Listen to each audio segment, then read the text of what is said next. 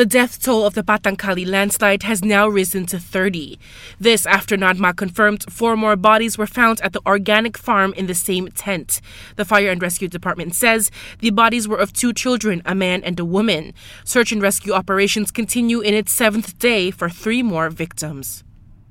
Armed Forces trucks will bring food supplies and basic necessities to Terengganu. The Defense Ministry says it's in preparation for the second wave of floods in the states.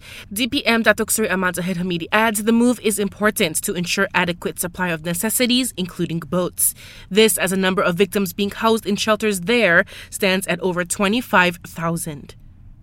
The National Registration Department is reminding Malaysians that it is illegal for any individual to hold another person's IC. This includes the management of residential buildings or security guards. The department adds that almost 500 arrests have been made related to this issue from 2020 until last month.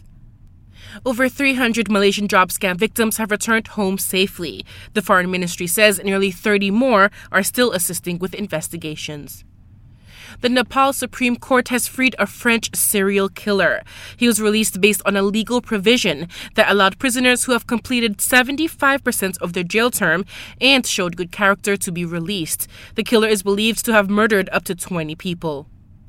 And Mariah Carey's All I Want for Christmas Is You has topped the charts of Billboard's Top 100 for the 2nd consecutive week.